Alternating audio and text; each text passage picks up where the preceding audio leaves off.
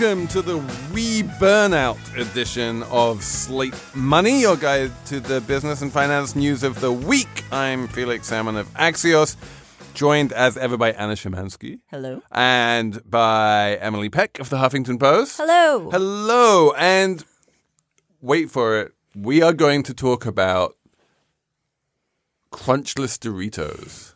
You're going to have to wait for this one, but there is going to be, trust me on this one, somewhere in one of these three segments, we're going to talk about Crunchless Doritos. I have decided it, and so it shall be so. Stay tuned. We are going to talk about the World Bank, which is a massive institution which is kind of a little bit in turmoil because its head just stepped down mysteriously. We are going to talk about debranding and the difference between companies of brands and brands of companies, and it's going to be WeWork-tastic because WeWork is no longer calling itself WeWork, or rather WeWork is still calling itself WeWork, but that's the subsidiary, and the holdco is called The We. The We. Well done, The We. That was a great idea, which was universally applauded on the Twitters. But first, I think we should talk about burnout, because this is apparently something which every millennial identifies with. And if you are struggling to adult, then this first segment is for you. All of that coming up on Slate Money. Hi, this is Dahlia Lithwick, host of Slate's legal podcast, Amicus. If you're listening to this show, you might be interested in Amicus's live show that we're hosting in Washington, D.C. on Tuesday, May the 14th. My colleague, Mark Joseph Stern, and I will be talking to some amazing guests, including Sherrilyn Ifill and a sitting state Supreme Court justice, all about how originalism, a relatively recently invented way of interpreting the Constitution, has taken over the Supreme Court and radically reshaped the law. It's been doctrinal rocket fuel for the conservative legal movement and facilitated the rolling back of abortion rights, the expansion of gun rights, and the obliteration of the separation of church and state. And as another wildly consequential Supreme Court term careers to its end, the court's originalists are on a tear. But there's something you can do about it, and we hope you'll join us in D.C. on May 14th to explore the possible pathways out of the current situation. Go to slate.com/Amicus Live for tickets. So let's start with millennials and whether they're burned out and whether all of us are burned out, because I actually just did get a press release from the University of Phoenix saying that 55% of people say that they're burned out, whether they're millennial or not, and they all think it's work-related. I mean, I think that's justified. So what we're here to talk about is this incredibly popular article that BuzzFeed published over the weekend about millennial burnout, the phenomenon of millennial burnout by Anne Helen Peterson. And I guess the basic thesis of the piece was that millennials are burned out because of the economy, basically, because of how hard it is in the job market, how hard they have to work, essentially, and how precarious it is out there for working adults now. And it's not just hard work, it's precarious work, which are orthogonal to each other. If you have a career where you need to work hard, but it is very structured, and you know that your employer has given you a permanent job, and you know that you're making mortgage payments and all the rest of it, that somehow you can fit hard work into that structure. Whereas if you're in a more precarious situation where you don't really know what your career even is, then that creates a bunch of kind of low-level stress that exacerbates whatever the hard work parts are. So if it were the case that millennials were actually this incredibly precarious generation, I would say, okay, but it's just absolutely not. I feel like we have these narratives that we talk about with millennials. And while I am very sympathetic for the fact that a lot of millennials came into the workplace during the Great Recession, I am sympathetic about some of the student debt load. However, if you actually look at statistics, the idea that most millennials out there have precarious jobs or most millennials are barely getting by is simply not supported by anything. there is some data that shows that the situation economically for younger adults today is pretty shaky and definitely not as good as it was for their parents. For example, real estate and housing costs are much higher than they used to be. This generation has 300% more in student debt than their parents did. If you're a high school grad, if you're a millennial who didn't go to college, you are effed. Like the job market is bad for you, and it is precarious. So if you're talking about people who did not go to college or don't have a high school degree, and also in our country minorities, then yes, I'll agree with you. Which is the majority of millennials. Yeah. Well, although I will say the BuzzFeed piece really seems to focus on a certain kind of white. And that's not a majority of millennials. Like the majority of millennials, that is not the situation. Wait. I'm saying that a majority of millennials did not graduate high school. Did not graduate from college or like minorities. Like it's still more common than not to not go to college, to not graduate from college anyway. Well, millennials are the most well-educated of any generation. If you're looking at if you do graduate from college, as Emily says, you wind up with student loans. Right, but actually this is interesting because if you're looking at student loan debt, it really depends. So if you're someone who went to, which is what this article was really talking about, which people who probably went to a decent four-year college, you have a huge benefit from going to that school if you're looking at the gap between people who have not gone to college and people absolutely. Yes. We can all agree on that. Now, if you're talking about people who did not graduate college, went to for-profit colleges, went to like cosmetology schools that are like pretty awful. Yes, those people I do feel sorry for. But who I do not feel sorry for are people who went to good schools and are getting a big boon from that degree. Yes. I think Emily's point is that for all that they might have a boon compared to their peers who didn't go to college, they are not getting a boon compared to where their parents were at the same point in their lives. It depends on what you're looking at. If you're looking at actual incomes, then actually young people, the millennial age currently now is actually doing a little bit better. If you're looking at disposable income, that's a separate issue. Yeah, I mean, if you look at incomes and housing costs, I think there's no question that real estate is far more expensive for us now than it was for the previous generation. That if you're talking about issues of healthcare, education, and housing, there aren't some concerns. However, I think No, I agree with you. No, but my point is the idea apart from those three, everything's fine. But my point is the idea that it's so much worse for millennials than it is for previous generations is not true. Here's what I'll say. There's some evidence that there are like slight differences, but it's not as extreme as people make it out to be when you actually look at data that like the government puts out. I think one reason that millennials might say it's worse for us right now is because they're just coming into adulthood and they're having to navigate and make a lot of decisions that older adults, Gen Xers, boomers obviously have already made, like navigating where am I going to live? Who am I going to partner with? How am I going to raise my children? What are my children's prospects? Like there's just a lot going on. You mean being a grown-up? Like yeah, I'm exactly. sorry, like I'm a millennial. I'm 36. I'm an old millennial. So I think this idea that like, oh, we're just becoming adults. I'm 36 years old. Like I'm not. That's a very shallow way of viewing what I'm talking about, which is like the real hard economic labor and psychological labor of building one's life. And I think now in the modern times to do the things that came pretty easily for previous generations, like build a family, have a home, is harder because of the precariousness of the labor market right now, which I think the three of us sitting in this room can personally attest to that, and because of the expense of things like healthcare and housing, where you really don't know if you can afford things. And even if you have health insurance, one bad thing happens to you. I just spoke to a woman who had a great job at a Fortune 50 company. You know, her kid got cancer. She got forced out. She was fired. Didn't have a job after that. Like, there's not a lot of safety net anymore for millennials compared to previous generations. The costs are higher. Don't make a face. I am making a face because we're talking about because we're comparing it to this mythical past that never existed. No, but wait, hang on a sec, Anna. Let's listen to this. I think that it's very easy to do the grumpy old man thing and say, well, in my day, it was no better. And like, if I could deal with it, then you should be able to deal with it. But in fact, I think there is something real going on. And what's more, there is an opportunity here. I think that like one of the things that this University of Phoenix study was saying was basically that there's still a stigma around people just taking mental health days off work instead of like physical health days. They do help.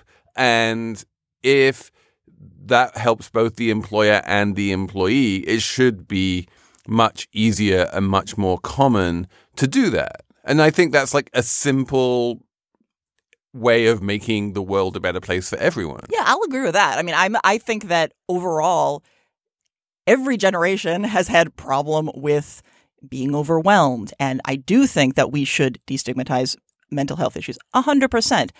I just think that the idea that millennials are having a harder time with this than previous generations, or somehow that millennials are working so much harder than previous generations, I think is a nice narrative that isn't supported by very much data. Except for it would not show up in the data is what I guess I'm saying. That like you can look at income data and wealth data and housing price data until you're blue in the face, basically, and you can slice it any way you like, and you can, come in with your priors, and you will wind up finding your priors reinforced by looking at the data.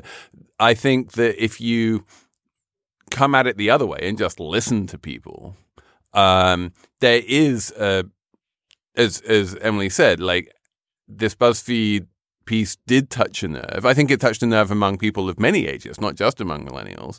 And I think it touched a nerve in a way that maybe it would not have done in previous generations, or maybe if it would have done in previous generations, then it should have done, and like maybe it would have been a good idea to publish it then. Being able to talk about these things and being able to talk about burnout as an issue, and being able to talk about how, navigating adulthood is tough is like great. We should destigmatize that too, instead of just like writing off an entire generation as whiners. I'm not saying that it's an entire generation of whiners, but I am saying that if we do want to talk about young people who I think we should actually be focusing on, we can talk about young people in Tunisia. We can talk about young people in South Africa. We can talk about young people in Italy. We can talk about young people in countries where it is actually quite hard to make a go of it if you are millennial or younger.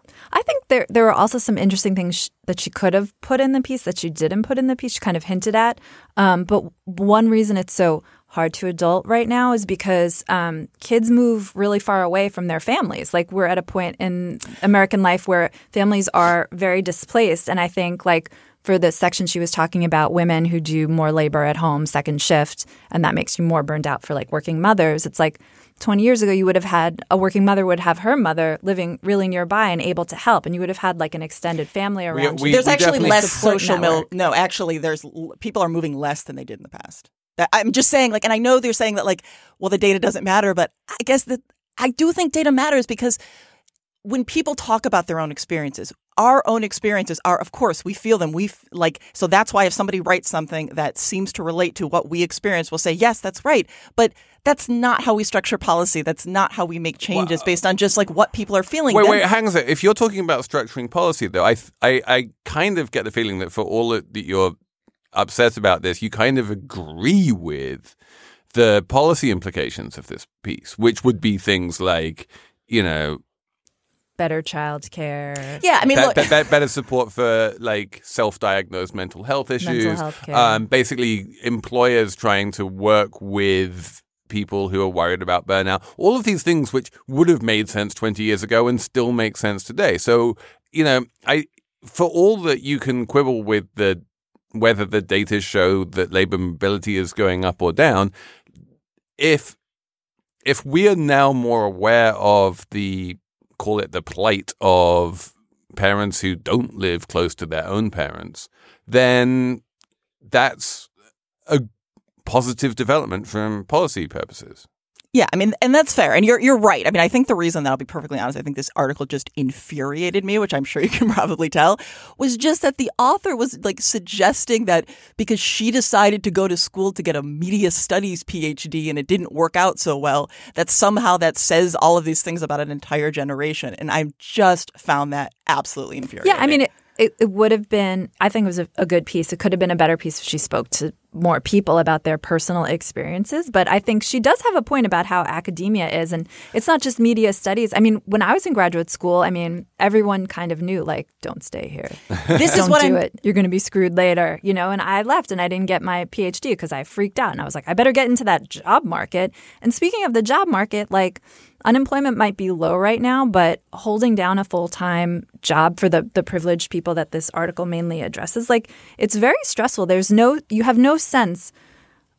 I am speaking a little bit from personal experience, but you don't really have a sense of security working in the modern labor market. Most jobs are inherently feel insecure, and there's something that does produces a lot of anxiety, which leads you to work a little bit harder, which, yes, leads to burnout.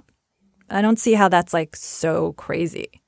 Because I think you're not acknowledging all of the advancements that have come in the past 30, 40 years that have actually made our lives quite a bit easier. I'd trade my iPhone for my dad's pension any day. Apple Card is the perfect cashback rewards credit card. You earn up to 3% daily cash on every purchase every day. That's 3% on your favorite products at Apple, 2% on all other Apple Card with Apple Pay purchases, and 1% on anything you buy with your titanium Apple Card or virtual card number.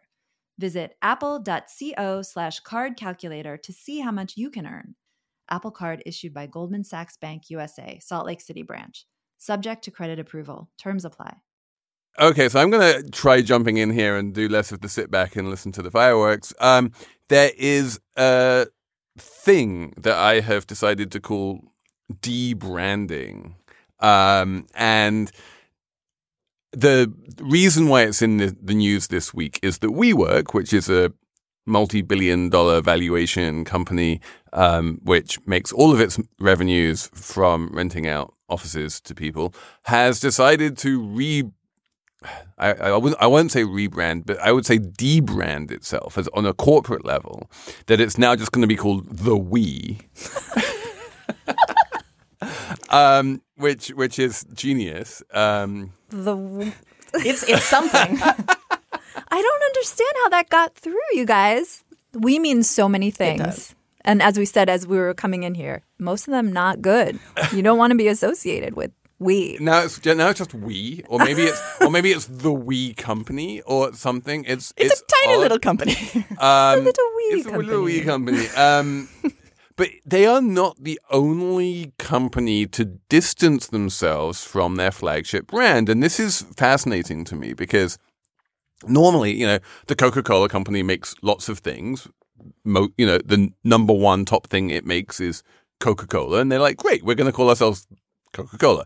PepsiCo, you name it. Any companies which own the big flagship brand, even Facebook, has a big flagship brand called Facebook. It buys Instagram. It buys WhatsApp. Still called Facebook. Wait, there's a marketing name for this. There's two strategies to name your company. There's the House of Brand strategy. So that's like Procter & Gamble. They're called Procter & Gamble, but then they have all different products. Right. Tide, blah, blah, blah. Right. Or the Branded House strategy, which would be like Apple or Facebook, as you were saying. But what's very uncommon is for a branded house company to become a House of Brands company, because there's clearly advantages to the company having its brand front and center as part of its corporate identity. If you kind of become if you're like Berkshire Hathaway or something, and you wind up buying companies hither and yon, and you wind up doing this and you wind up doing that, you can't just be a branded house. You have to be a house of brands. Mm-hmm.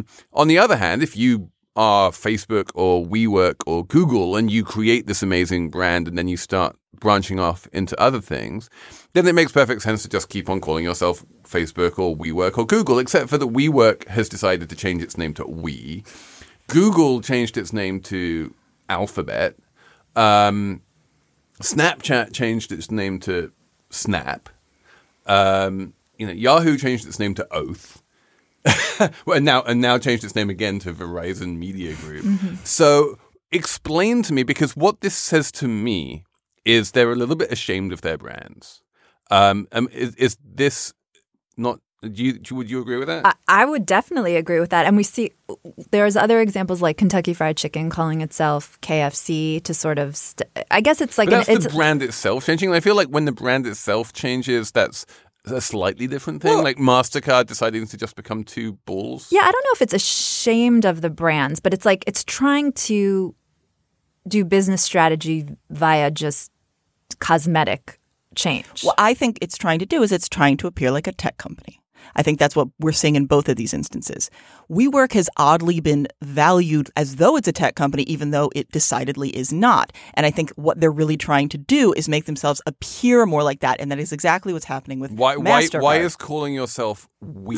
Or because like then it's suggesting because then it's suggesting that you're creating this kind of, new universe of how people work. And they even pointed out, we're hiring all these engineers. I'm like, hiring all these engineers to do what? Like, this has been a strategy that WeWork has had, and it makes a lot of sense because of how tech companies are valued versus companies that are not, like just a company that rents real estate. But I mean, they're two announced subsidiaries that actually exist, and they claim that they're going to start growing, and they're not the WeWork subsidiary, but some other subsidiary. WeLive, which is basically exactly the same thing, where we rent out long-term leases and then sublease them to individuals, except for now it's people to sleep in rather than to work in. And then WeGrow, which is a preschool? Yeah, preschool. And a coding academy. It is actually both of those things. It is teach your toddler to code. Those are two separate things. Sorry. I mean, it is a coding academy. Yeah, I actually know a kid who goes to WeGrow because his dad works for WeWork, and he's like, great, I get to send my kid to the kindergarten in the office, so that's nice. He's like 4, and he gets the choice: does he want to learn Spanish, does he want to learn Mandarin, or does he want to learn Hebrew? He gets to choose, the kid. That's a horrible idea.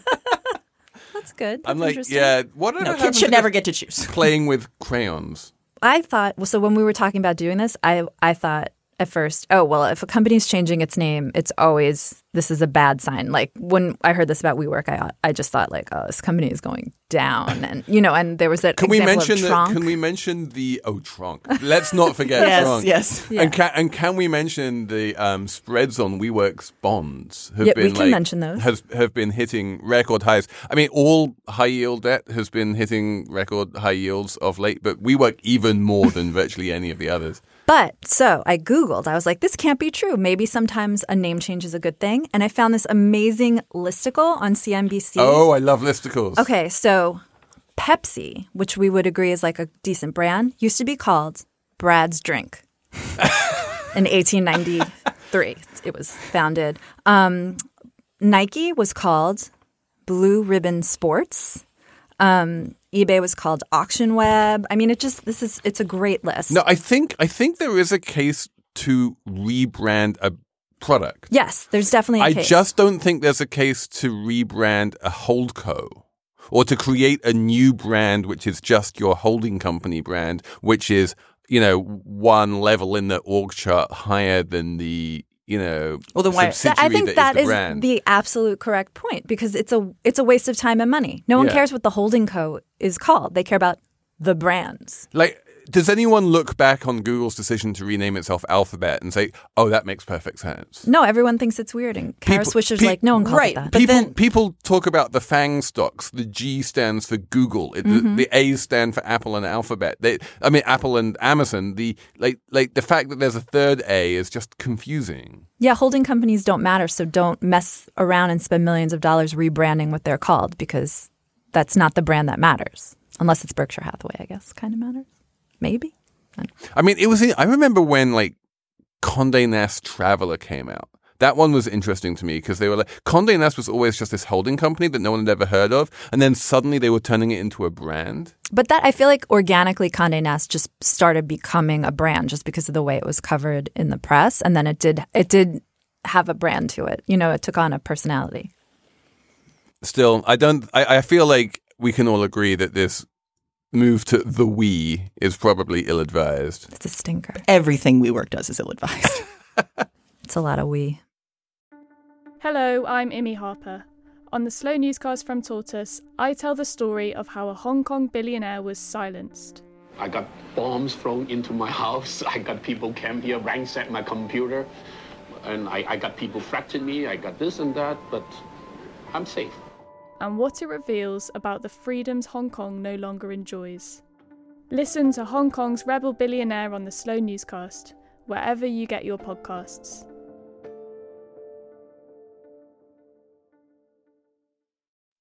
Let's talk about the World Bank,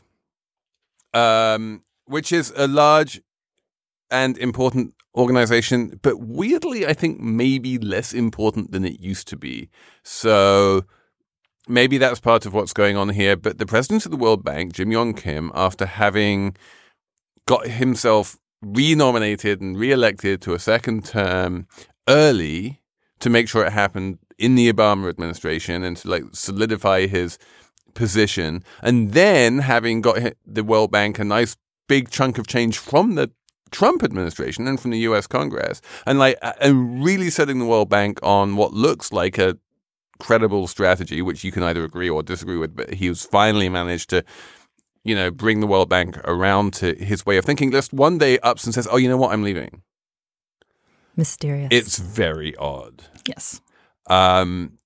There may or may not be some kind of other shoe which has yet to drop. There were definitely rumors around December or so of 2016 that there was some kind of mini scandal surrounding him. But for whatever reason it is, there is now this kind of vacuum at the top of the World Bank, which is, nature abhors such a thing. And the thing which fascinates me about this is that when I'm mentally going down the list of who can or should or will be the next president of the World Bank, pretty much every candidate I can think of is a woman.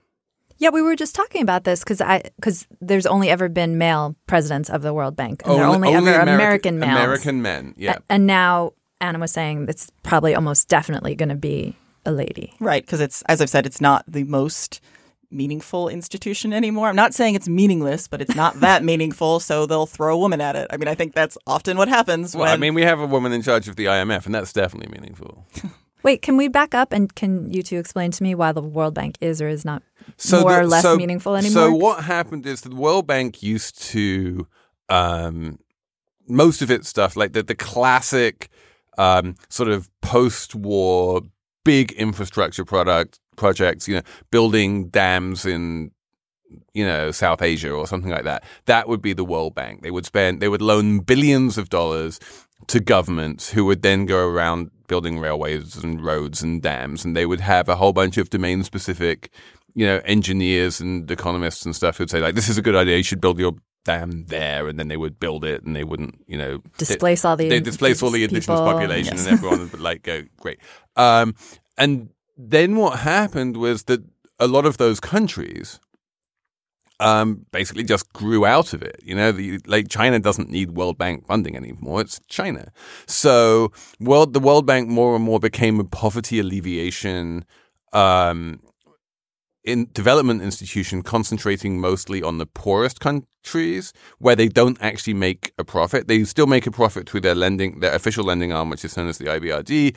But that is the amount of money that the IBRD lends out is small compared to the amount of money that its debtors can borrow in international markets. Right. So the World Bank is mostly now important for the poorest countries in the world. Oh, and a lot of health initiatives. Definitely a woman's going to run it. Education initiatives.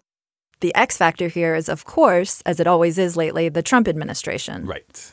So, and the question is, and the Trump what are they going to do? Who are they going to nominate? Because historically speaking, the Americans always get to nominate the president of the World Bank, and they always nominate an American to be the president of the World Bank. To the point at which, when they nominated an Australian to be the president of the World Bank, they actually made him get U.S. citizenship before they would nominate him.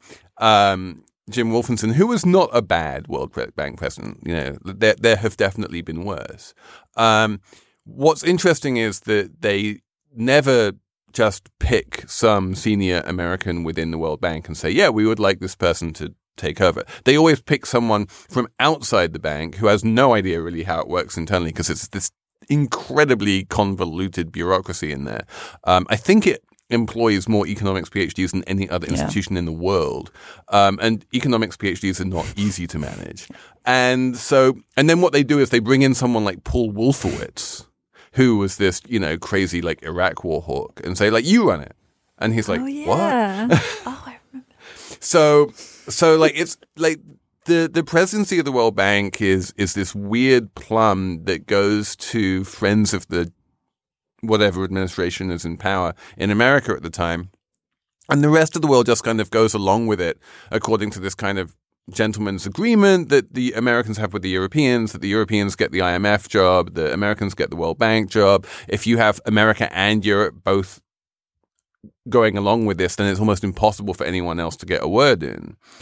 But my idea is that the Europeans just aren't really that keen to just go along with the Trump administration. Yeah. And so if Trump winds up nominating, and I've heard rumors about like David Malpass, or even worse, if he nominates Ivanka Trump. Who's David Malpass? David Malpass is like, he used to be at Bear Stearns, and then he just became this kind of Trumpist economist. And he's at the Treasury right now. He's thankfully been quiet. Like, the less noise he makes, the better. But like Ivanka is the one who's been closest to the world Trump. She's worked very closely with Jim Yong Kim. And, if he did something like that, then I think the rest of the world would just be like, okay, like in principle, we have historically voted for the American. On paper, there's meant to be an open and transparent merits-based competition, which just by sheer coincidence has always been won by an American man.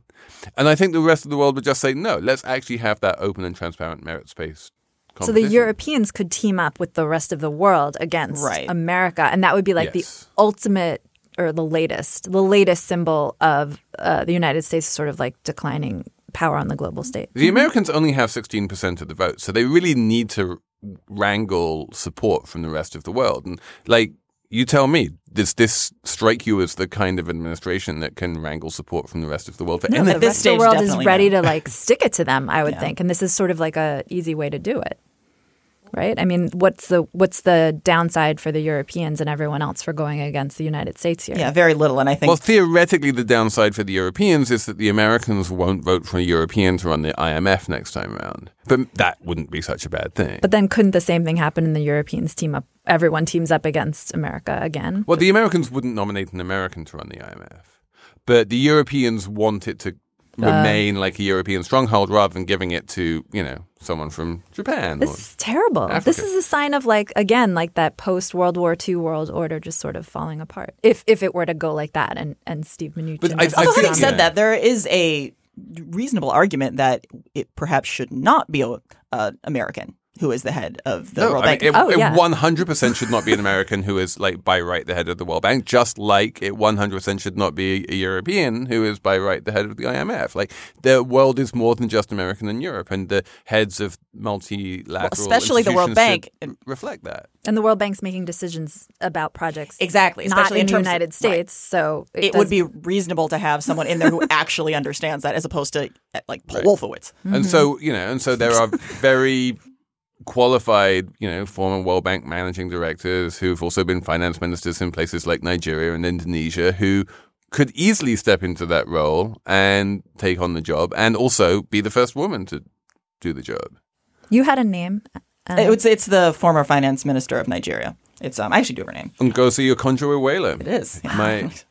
I've interviewed her a bunch of times. She's also now the head of Gavi, the vaccination fund.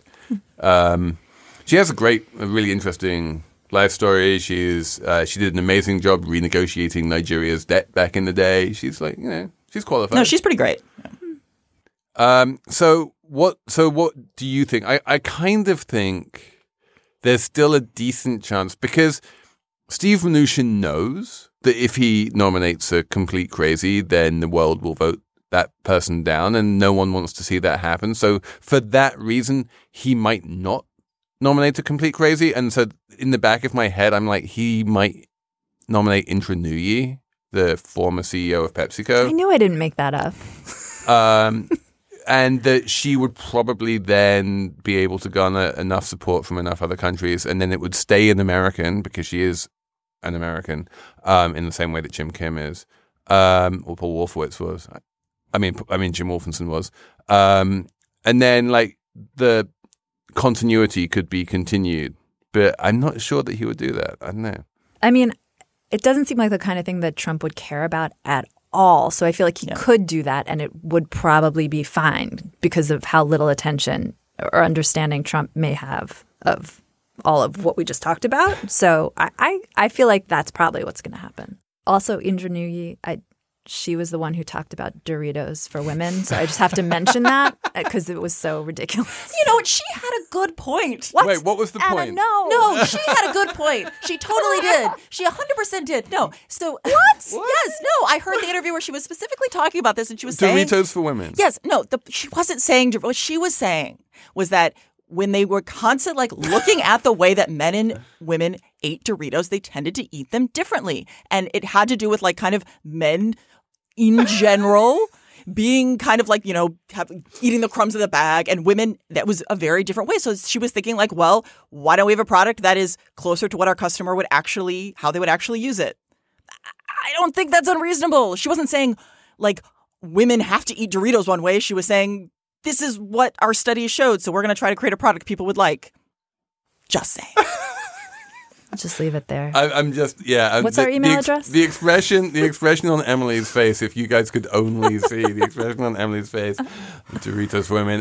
Yes, slatemoney@slate.com. Send us an email. Send your angry emails. It doesn't need to be angry. Just send us a very simple email. Doritos for women, good idea or bad idea, and we will tally it up and we will see whether Emily or... Even if they didn't market them Doritos for women, which is ridiculous. If they marketed low crunch Doritos, that's just weird. No one wants those. I'm not going to buy those. Low crunch chips. The whole point of a chip is you get in there and you crunch the hell out of the chip. That's half the pleasure of eating the chip. That is not what people's revealed preference is. I don't believe that. I refuse to believe it. Okay, let's have a numbers round. How many low crunch Doritos are in a bag? I have no idea. Emily, do you have a number? I have a number. My number is 6. That is the number of months of paid leave that the new California Governor Gavin Newsom is proposing to give to working Californians that he announced yesterday when he unveiled his budget. And I watched him unveil his budget, and it was filled with all these kind of like liberal goodies that it really made it clear to me that California is not a part of America right now. Things like giving health care to undocumented immigrants. And building houses. Building houses. I mean, it was just like watching, another country, basically. Is Gavin Newsom to the left of Jerry Brown? I think on this parental leave stuff and the child care stuff, he's more committed than Brown was. Wow. My number is $27.7 billion, since we're obsessed with congressional spending resolutions and things these days. I thought I'd mention this one. They've actually started beginning to try to audit the Pentagon a little bit and try and work out where the money goes when you ask for lots of money for the Pentagon. So in the last year, the Pentagon got $692 billion, which is a lot of money. And someone came along and said, well, did they spend $692 billion? And the answer is no, they left $27.7 billion just unspent because they literally had no idea what to spend it on. They received $27.7 billion, and then they were like, yeah, we can't really think of anything to spend this on. And then if they don't spend it, they lose it, and so it's gone now. It's kind of amazing. Like even it's like flex dollars. The generals like ask for this money. Can't they just buy a bunch of ibuprofen Band-Aids? Sometimes they don't even ask for the dollars. That's the weird thing. Sometimes Congress gives them dollars and just says, go spend this. And they're like, what are we meant to do with this?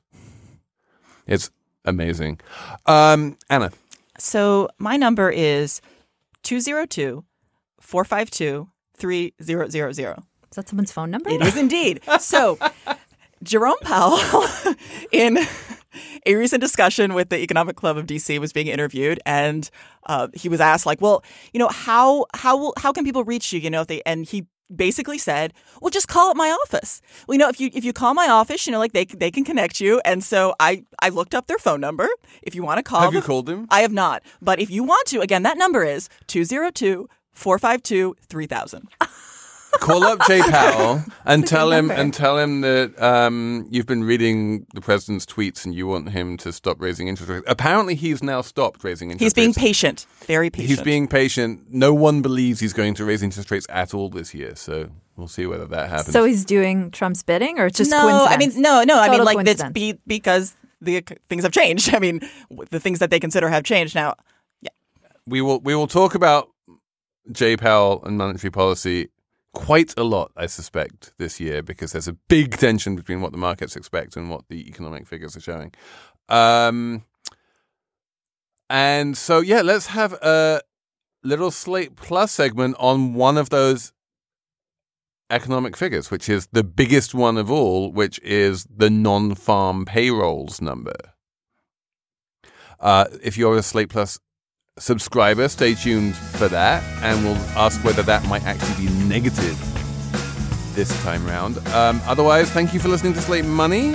Many thanks to Max Jacobs for producing. Keep the emails coming on slatemoney@slate.com, and we will talk to you next week on Slate Money.